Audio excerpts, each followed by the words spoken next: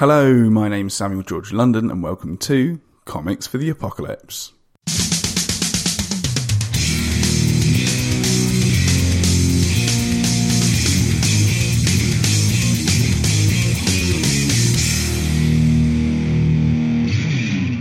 On today's episode, I speak to comic book artist and very nice chap Martyn B. Lorbiecki about what comics he would take into the apocalypse. But before we get into it, I'd like to give a quick shout out to our sponsor, Comic Scene.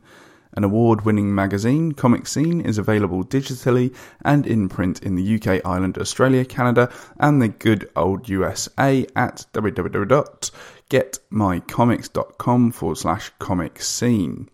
On a side note, Comic Scene have launched a Kickstarter for a major new project called The History of Comics 1930 to 2030.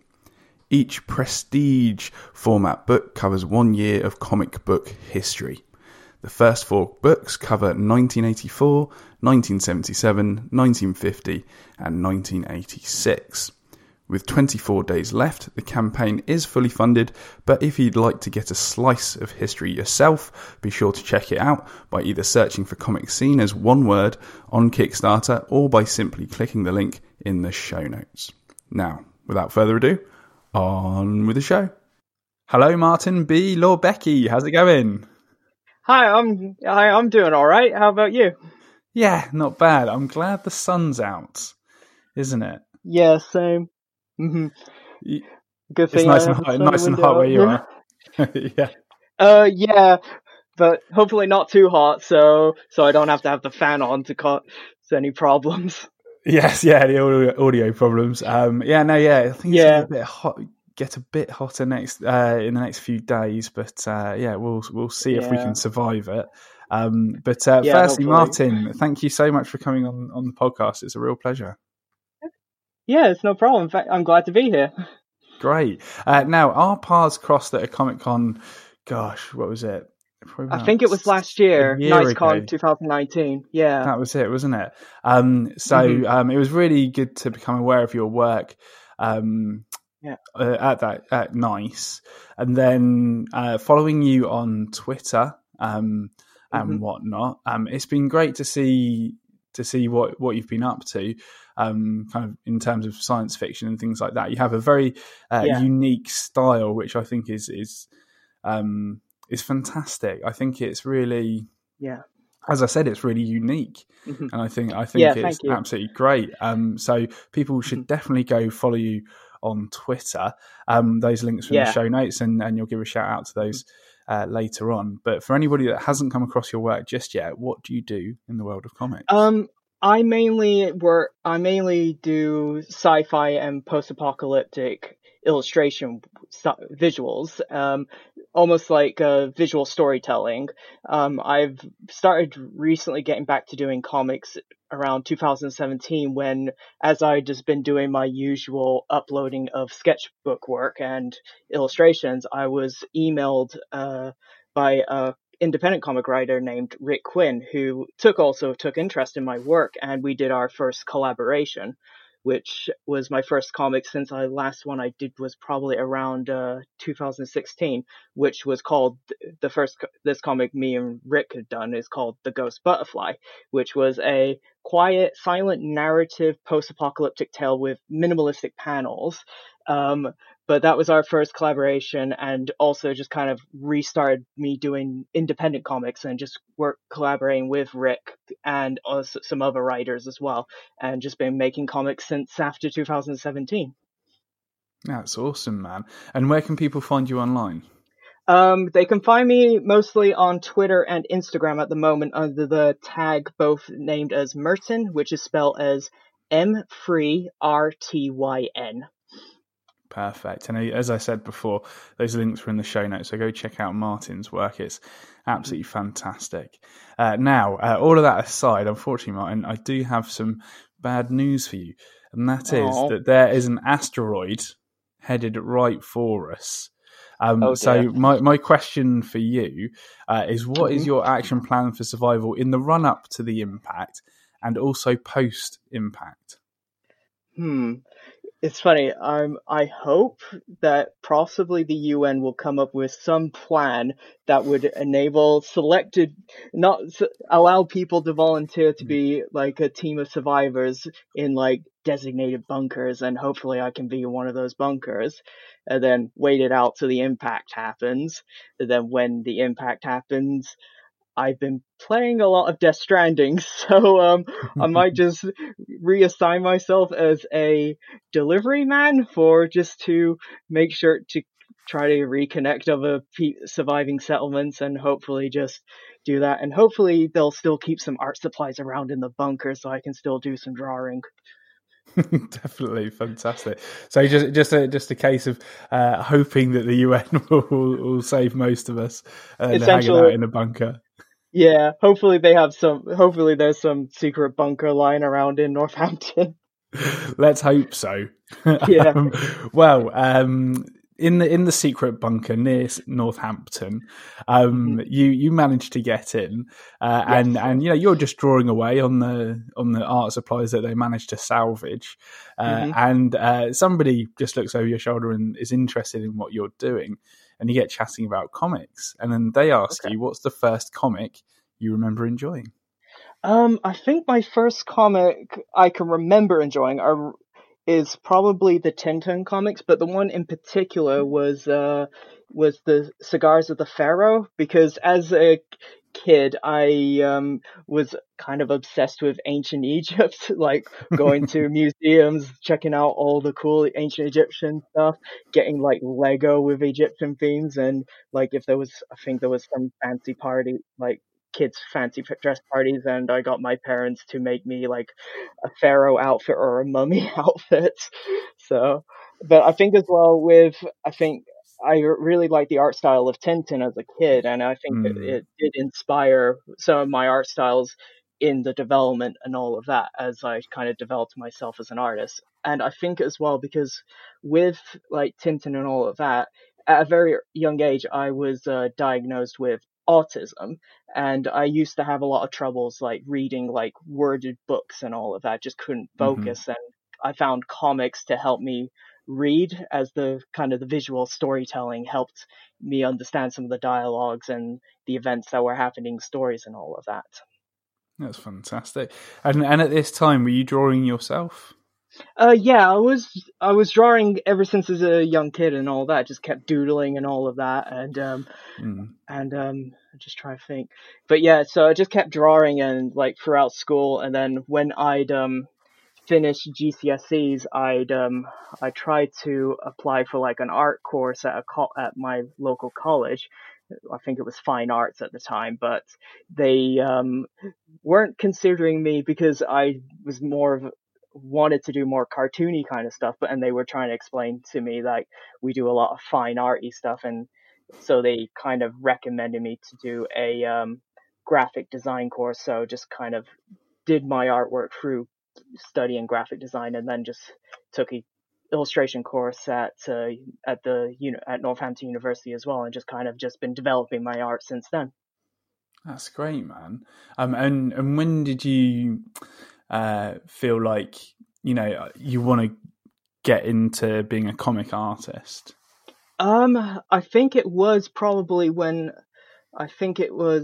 around when I was studying my graphic design and just felt like I really want to try and just make comics and all of that. So I did a comic as my final major project at both Awesome. college and university, which I learned a lot of things when doing that. And I didn't, it's funny looking back on it, it's not my greatest work, but I think during all of that, I just learned learn more of how to make comics and get better at it. And that was, no, it was really good doing all that. Oh, totally, and that's all part of it. Is living and learning as you go. Yeah. But no, that's fantastic that you were kind of came to that epiphany during university life. So it looks like you've been going from strength to strength ever since. Because you did manage to get into the Pipe Dream Comics top 10. Yeah, I was really surprised. Fantastic, so well done. Thanks. Yeah, I was really surprised when I think it was just like, it just kind of happened. No one really told me it happened. I think it was, I think on Instagram. I think this other fellow comic creator. I try to remember his name. I think he recently did the comic called Harvest, and Right. I can't remember his name, but I think he commented on one of my recent Instagram posts, and he just goes, "Oh, congrats on the Pipe Dreams comic chain." I'm like, "Wait, what?" And he's like, "Yeah, your comic's been picked as one of the top comics of 2009, indie comics of 2019." I was like, "Oh, cool." So, awesome. Yeah, man, it's well deserved, man. It looks thanks. great. Yeah, it was interesting doing I think the comic that was nominated, it was called Earworm, which was a really interesting story, because that was also been done by written by Rick Quinn as well, and he was Milton Lawson did the co-script for it, and it was just a really it was a really good collaboration with those writers, and I think also the letter, trying to remember because we got this we had the letterer, trying to remember his name, give me a second. It's all good. It'll come back. Because I think he wrote Hassan Osate El Hau. I might have pronounced that wrong, but he did the lettering, and I think he did a really good job of incorporating his lettering into the artwork that I did for that comic, and it was it was a really interesting collaboration, and just some really good experimental styles were put into that work. Totally, man. That's fantastic. So that's another one of your works. You go check out Earworm when people get a chance. Now, moving on, the next question that comes up from our random individual looking over your shoulder asks, what's the funniest or the comic that made you laugh out loud the most? This is funny. This question, it was really hard to pick a really funny one, because I mostly read like not so happy stories, or really funny or like stories that have like overall funny elements, so it was really hard to find. But then I looked through, and I remembered this really good short manga called Junji Ito's Cat Diary, Yon and Moo. Right. If you're not familiar with Junji Ito, he is a very well-known manga artist for horror. So it was really interesting for this well-known horror manga artist to do a cat diary, and it was just following the story of his life with his fiance, who moved into a new house, and his fiance wants to adopt these new cats, but he doesn't like cats, so he does this kind of funny blend of when there's like moments with the cats that he doesn't like, he draws them like really like horrifying and all of that. Right. But for some weird reason with his fiance, he doesn't draw pupils in her eyes. Whoa, so that's freaky. So, it has the unsettling elements of Junji Ito's work, but it had this surreal humor and cuteness with the cats, with all of it, and it was just of him like just essentially recording his life with these new cats that are into his life and all of that. But no, it was just funny to read, and he just like draws himself with really kind of warped, distorted faces at occasions.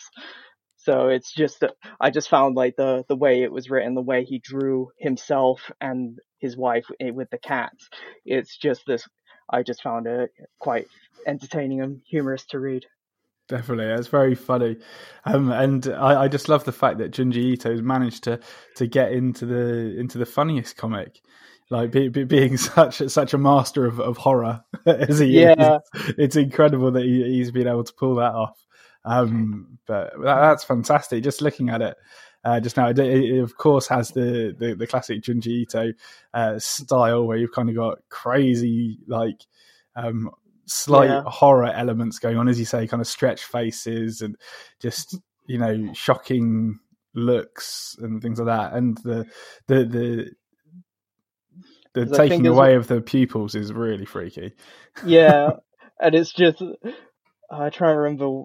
I don't know. I think there is in the book as well. There is like these little like like interview segments with Junji Ito, and I Right. think he talks about his wife saying that she was not happy with him of how he drew her in the book, Yeah, I bet.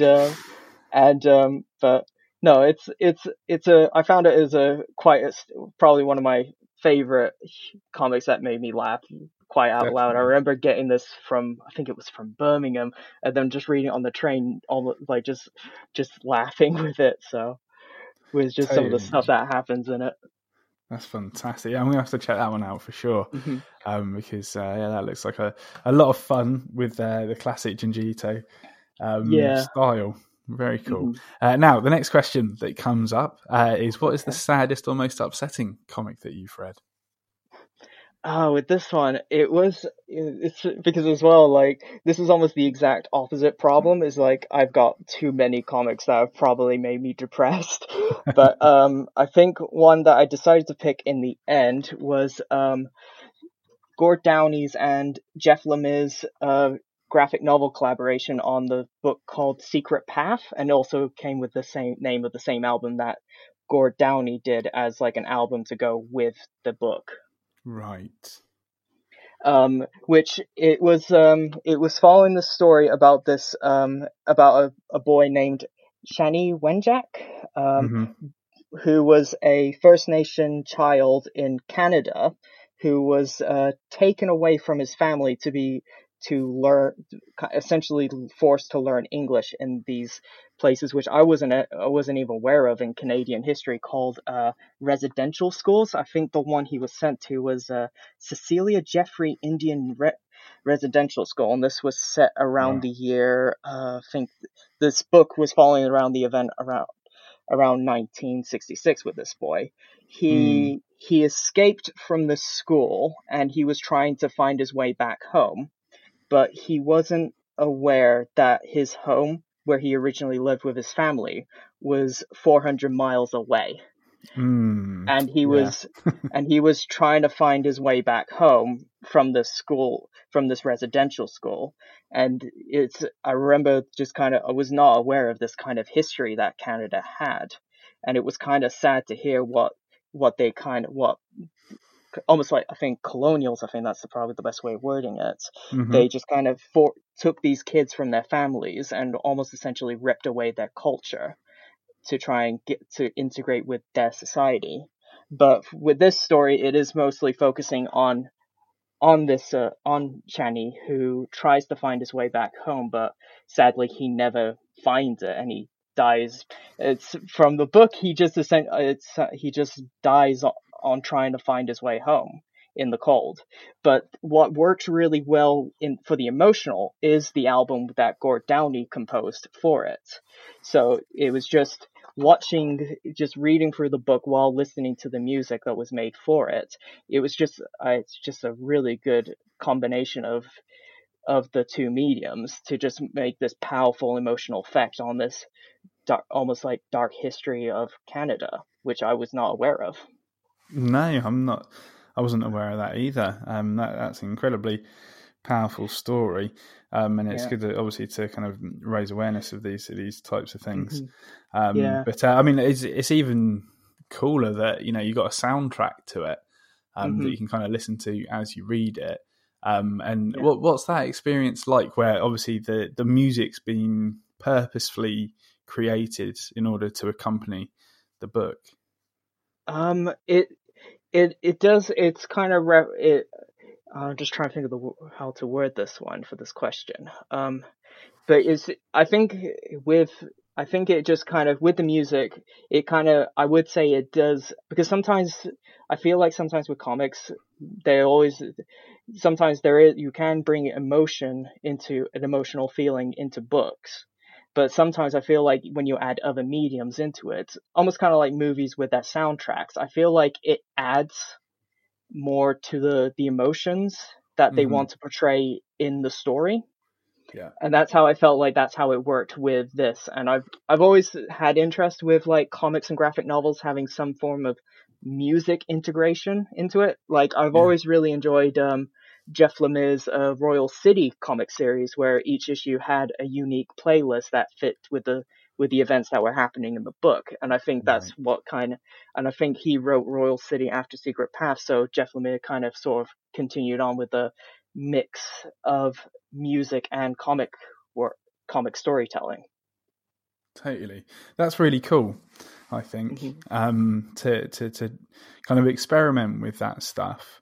Hmm. Because I'm sure for some people it'll be like, just comics are comics and things, but Yeah. it's for a lot of people, they don't mind experimenting kind of with multimedia, like Hmm. where obviously you can have comics and music and kind of try and combine them and kind of see what emotions that you can draw out of people and things. I think Yeah. that's really cool. And it's again something new that I'm gonna have to check out as well. Yeah. So And thanks it's again. funny.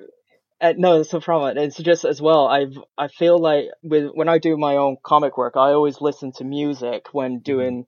doing my illustration work. So, and I felt like with some of the comics I've done in the past few years, I've able to kind of like the music I've listened to kind of inspired some of the styles and artwork into that as well. So I always found an interest with the kind of like combining music and art to, like visual comics drawing and music to trying to create something unique with it. Yeah, definitely. That's a really good point. The fact that we're all inspired by music, like Hmm. regardless for the most part. And yeah, why not combine the two? Is a really Yeah. great way to do it. It's kind of making me think perhaps I should think about trying to incorporate some sort of music into any of my future comics. I think that'd be interesting to Oh, try out. I look forward to see if you ever do that. Thanks, man. Now, moving on to our next question. What is the scariest or most horrifying comic that you've read? Um, it's funny. I think I'm gonna have to go back to Junji Ito with the Mm-hmm. first book I ever found and read by him, which was called Jayo, Mm-hmm. which was the first, I would say, the first ever comic slash manga that legitimately terrified me. Sure. I think I got this a few years back. I think I saw it in like a bookshop and just like initially looked at the cover and like, oh, this looks really interesting, and then like just flicked through it quickly, not really paying attention to what the story was. Like, oh, this is really nice line art. Take it home, give it a proper read, and I'm just like, I'm gonna put this away and Yes. pretend I did not read that. But it was I just found the artwork for Junji Ito and also his way of storytelling of just like immediately like start reading it and it just immediately puts you unsettled with his reading. Mm-hmm. Um, and but with Geo, it was a really weird story where it was about, I think, this guy and his girlfriend. They go to like a coastal town to like for a holiday, but her girlfriend's a bit of a brat, and she's complaining about the smells on this from this coastal town. But then, a sudden, they both kind of get attacked by these weird rotting fish on mechanical legs, Yeah. and it just escalates from there. And also, I never thought stink lines would be used as a horror element for this book. But I've always had an interest in Junji Ito's way he drew, and because I felt like sometimes, like with horror comics, it's just I feel like sometimes it's mostly people try to use mostly like gore or really horrific looking stuff to try and as that, but not really kind of have a almost like psychological uneasy feeling. Yes. Yeah. And I just feel like Junji Ito does a really good job of just overall making you feel unsettled with his stories, even if it doesn't use gore. I know he kind of uses like gore for it, but he kind of uses like body horror and like kind of almost like like doing proper like surreal twisted imagery to kind of almost create an uneasy feeling on that as well.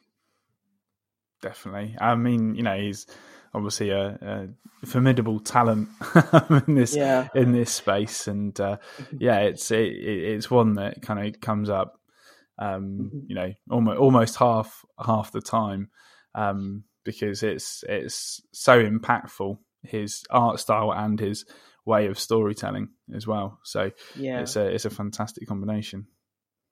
Mhm.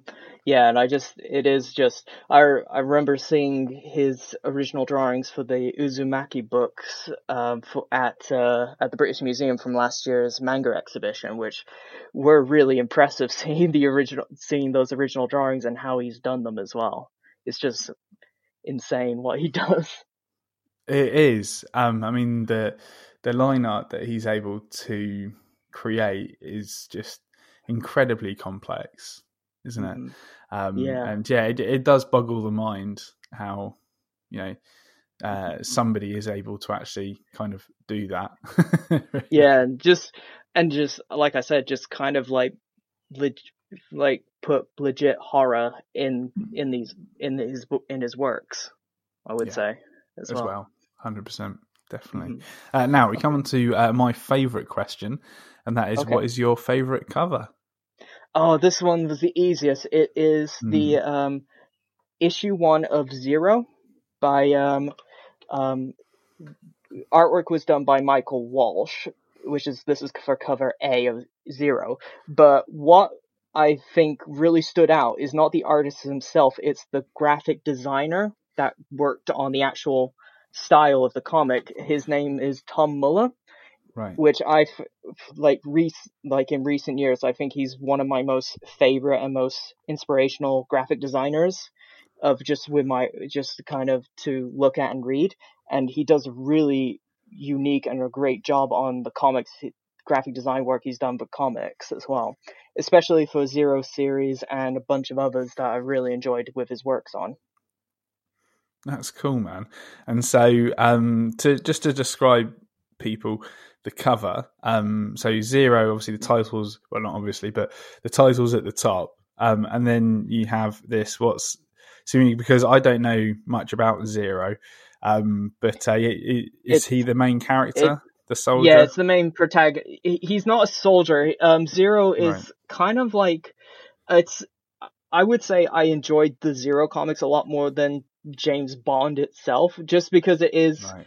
it is espionage spies, Hmm. but the spy called Zero, he has to invest, kind of almost does all this weird stuff which involves very unusual technology like teleportation, cyborg augmentations that make soldiers essentially not die with whatever punishment they take, and there's all this other crazy technology he encounters during his missions for this organization that he works for. And what I found really interesting with the Zero comics is that each issue was done by a completely different artist, but was able to kind of maintain the story for this character. That's very interesting. And this cover in particular, it's strikingly yellow and red. Hmm. So it certainly catches the eye, and it's Yeah, him kind of, yeah, looking tough and yeah, defiant and things, isn't it? yeah. And no, yeah, I see what you mean in terms of kind of, yeah, the graphic design element. And he with his I think with Tom Mullis, he did really. It's funny. It's just annoyingly I couldn't say every single issue cover of Zero because every one that Tom Muller has done for the Zero comics were uniquely designed and had different styles. Like I think one was because I think the story was about kind of like a debriefing chapter for the character Zero, so it was almost like old recorded VHS footage distortion effects on the Hmm. cover screens. But then he did some really interesting designs for the Zero comics. I think especially for the last paper trade back version for it, where because there's this whole I think like a fungal weapon that's involved in it, and what Tom Muller decided to do, because he did this really cool thing of kind of printing out the existing covers he did, but tearing them up or cutting them up and collaging them into a new image for the covers. But Cool. for the last one, because of this whole fungus theme in the last few chapters, he actually purposely grew mold on the collage that he made Wow. and scanned it in to put it into that, which kind of added like a really interesting a touch to these covers and just made them really these comic covers really stand out pretty much everything else. I just remember seeing this, but when it came out, it was just really just stood out for me. And I think after Zero, I've just been kind of a fan of Tom Muller's work in comics. I think his recent ones that I've really enjoyed was Jonathan Hickman X-Men series. He's done graphic design for the new X-Men comics by Jonathan Hickman. That's cool. And again, kind of, really experimenting with what you're able to do with comics, and going above and beyond in terms of collaging previous covers, but also then going to the lengths of actually incorporating mold onto your covers, and then like having that as part of the actual cover. I think that's really cool. Mm-hmm. Yeah, and he is just, and I really like some of the comics that he's worked on that had more of his graphic design work integrated into the actual comics themselves. I think apart from the Jonathan Hickman X-Men series, the one that they did last year, I think it's the Powers of X and House of X. Yeah. He also did some really good graphic design work for an Image comic series called Versus, but I think it's just spelled as VS. Right. Where they kind of had his graphic design work integrated into the comic panel artwork as well. So it wasn't just front cover and back cover. It was actually graphic design work in the actual comic itself by Tom Muller as well. And I just found it a really interesting combination of comic art and graphic design. Nice, man. That's cool. Now, moving on to our next question. The most meaningful comic to you? For that, I would have to go with Planet Ez by Makoto Yukimura, which is a short manga series about near future development in space. Initially follows the concept behind the movie Gravity, where space debris has become a problem during the commercial development of space, and they have to hire astronauts to clear up the space debris. But one of the things I think I found, because it wasn't like there was elements of sci-fi, but it was a very human comic with like the development of the characters in the books and all of that, and following each life of these individual crew members of this one particular ship that's assigned to clean up space debris. There's one astronaut on it named Hachimaki who originally, his original life goals were to save enough money to buy his own spaceship, to have his own freedom, and not really caring for anyone else. He just wants to get what he wants. But as he goes through these events in his life and meeting all these other people, and he takes on this opportunity to join the first manned flight to Jupiter. But what I found really really hopeful and meaningful in the end, just because of everything that happens in this really interesting world of Planet Ez, he does join the crew that goes to Jupiter, and through a bunch of events, he gets selected to be the astronaut that gives the grand speech, almost like Neil Armstrong's One Step for Mankind thing. Right. But his dialogue in that speech of arriving on Jupiter was really nice and meaningful, where there's one bit in it where he talks about just meeting all the people and appreciating them, and he admits about he was determined and almost kind of self-centered, trying to get what he wants about owning his own spaceship, thinking that freedom. But he learned in the end, with all the people he's seen and spoke to and enjoyed being with, he learned in the end, and he says this in his speech, saying, "I learned I could never stop loving people." And I just thought, with that speech and all of that, and he's just saying that this kind of emotion is really powerful, much more powerful than anything else in the world.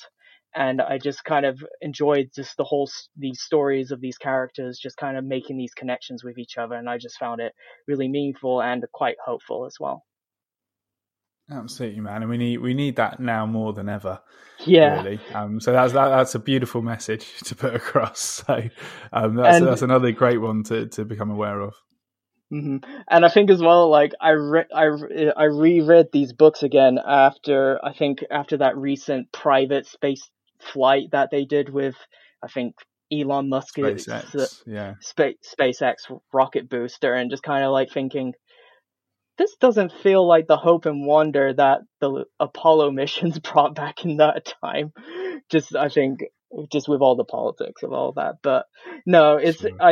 with reading Planet I found it a really good story, and just like a really good human story with such an interesting sci-fi setting. Definitely, man. That's cool. Now, moving on to another interesting question. That is, what's the most underrated comic? I'm gonna have to say this really interesting anthology of short comics.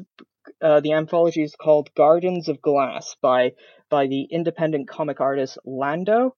I think I only learned of his name as I think it was mentioned by comic creator Brandon Graham in one of his blog posts a few years ago. And I picked up a copy of the book and just read them. And I just found them as really interesting post-apocalyptic sci-fi silent narratives with some very surreal themes in it. But like pretty much a lot of these comics are just no words and dialogues. But there's like a really nice like kind of European comic feel to his artwork, and I really liked Lando's line art for it. Is kind of very, not, I wouldn't say detailed, just kind of very I'm trying to think of the words. It is definitely that. It's hard to describe it. It is definitely the feel of like European comics, and it kind of almost like Mobius, I would say, if that makes sense. Yeah, no, yeah. Just looking at it now, yeah, I can see what you're getting at there. Definitely. But and I think it was just some really interesting visuals and concepts, and it kind of sort of inspired some of them, like helped inspire with some of the development in my work and all of that. Oh, that's cool, man. But it's so good to like come across something that really inspires you, but also it inspires you to push your own art style and try other stuff. Yeah, definitely.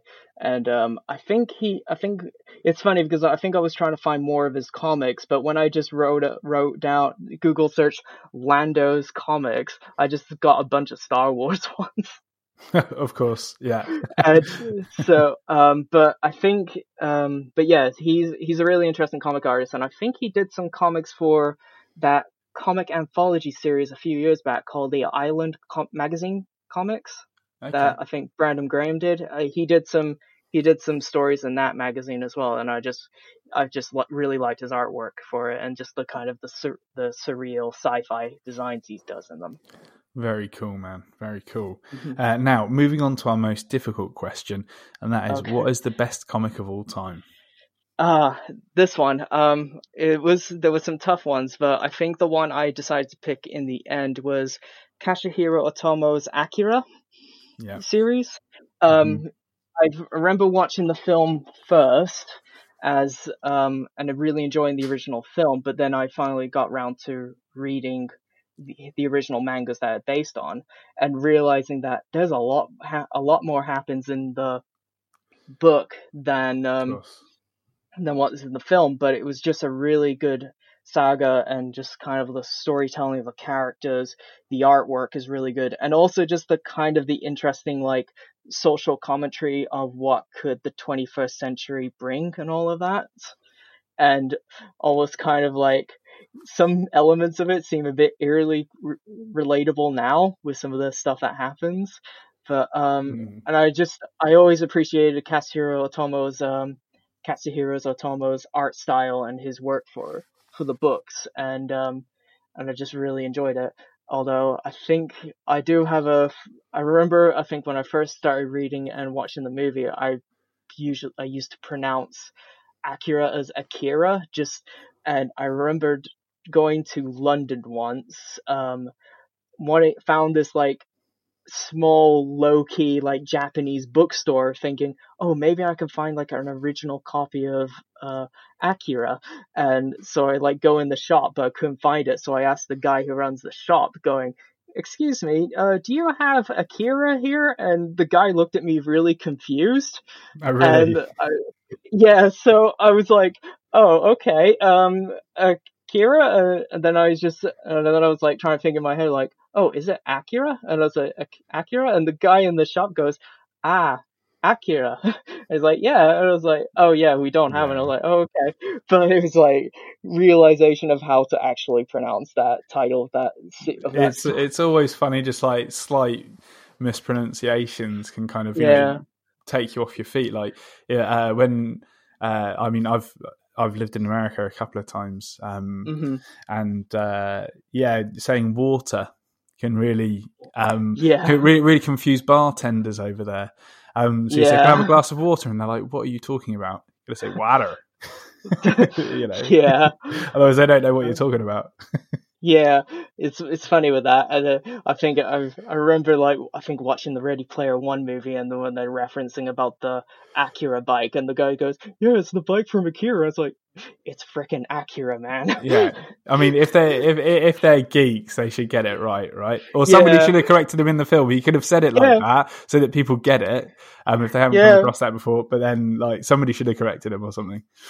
Yeah, It that's is funny. always funny with that as well. But no, with Akira, I've really enjoyed that book, and I definitely would say that was probably still with that both the books and the movie have been like big inspirations in my sci-fi work and all of that. But I think Akira has inspired a lot of sci-fi for the modern age and all of that. Yes, very much so.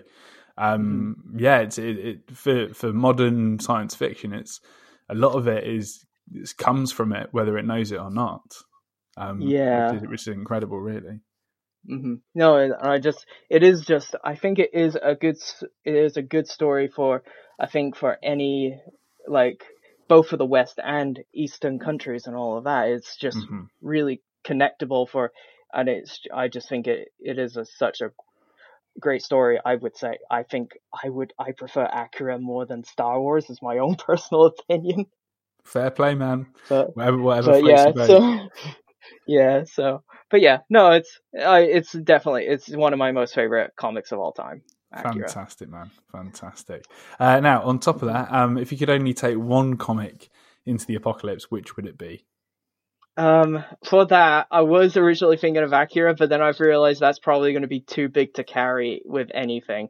So I decided, I think in the end, is Jeff Lemire book, which was the first Jeff Lemire book I read and enjoyed, was Trillium, Right. which was a sci-fi story about a scientist in the far future who's trying to find a cure for a sentient virus, I believe, that's wiping out humanity, even if they go far away in space. But then also but they think that this cure might be in this flower called Trillium, Right. and also there's at the same time all this is happening, there is a World War One veteran who becomes an explorer trying to find peace after the traumas of war. And as he explores, he encounters a temple that also has the same flowers which and all this weird stuff happens, and there's like a portal between both of their timelines, and it's a interesting sci-fi love story. But one of the things that really stood out for me with Trillium was this parallel universe chapter that they did, where one half of the book tells one part of their universe, but then the other half is another part of the other parallel universe, but it's flipped upside down. So when you read the top half and you finish reading that, you have to flip the book upside down to read the other half. And I just thought that was such a clever design Very for that cool. chapter. And it's small, so it should fit in my backpack. But then, although I might smuggle in some other comics as well without anyone telling them. Yeah, that'll be fine. No problem. But that's Yeah. fantastic. And so, along with your copy of Trillium, what weapon, Mm-hmm. tool, or useful item would you like to take with you as well? For that, I would take my iPod Classic, which contains currently at the moment 13,260 songs. So as I'm trekking across the wasteland, carrying whatever supplies are needed for whatever settlements, I'll be able to listen to some music on the journey. And get inspired and hopefully Yeah, draw some cool comics as well for people, because people are yeah. going to Hopefully, need entertaining. hopefully provide some new comics for the new post-apocalyptic era. Definitely. Yeah. Martyn Lorbiecki, Yeah. thank you so much for sharing your comments for the apocalypse. It's been a real pleasure. Yeah, it's been fun. I enjoy sharing them with you. Fantastic. And for the listeners, one more time, where can they find you online? Okay, they can find me on Twitter or Instagram under the tag name Mertyn, which is spelled as M3RTYN. Or they can check out my portfolio website, which is mertyn-illustrations.com, and Mertyn is spelled as MERTYN. Perfect. Thanks, man. And then, I mean, gosh, I do ask about Comic Cons and things like that, but obviously we're in a bit of our own apocalyptic wasteland in regards to that at the moment. Yeah. But are you planning to attend any Comic Cons later in the year that might be going on? I'm hoping that they might still do Nottingham Comic Con. That's one of my favorites. Mm-hmm. I was originally going to go to NiceCon, which is the ones that I usually go to, but that's been cancelled as well, unfortunately. But I'm hoping to just save up and be ready for next year for the cons and all of that. But at the moment, just kind of sit down and keep working on the new comic I've been working on. Definitely, and it's going to be really interesting because, of course, Thought Bubble is now postponed until next year as well. So that's kind of a bit of a benchmark, and that might make those that are kind of later in the year might make them think that they're going to probably cancel, stroke postpone. But what I think the opportunity might give us is a bit of a break from Comic Cons and make us appreciate them more for next year. Maybe. I agree, because I think originally this year as well I was wanting to go to Thought Bubble, but I just didn't. I was a bit too late on the application, or didn't have the right time to apply for it. But I'm hoping that I'll be able to, again, save up and then be ready for next year for it. Yeah, definitely, and make the most of it. For sure. That's cool, man. Thanks again, Martyn. It's been a real pleasure. And hopefully our paths will cross again at Comic Con perhaps next year. I hope to see you again, and hopefully next year as well, Perfect. Well, thanks again, Martyn, and you take care. You too as well. Take care as well. Bye. Bye.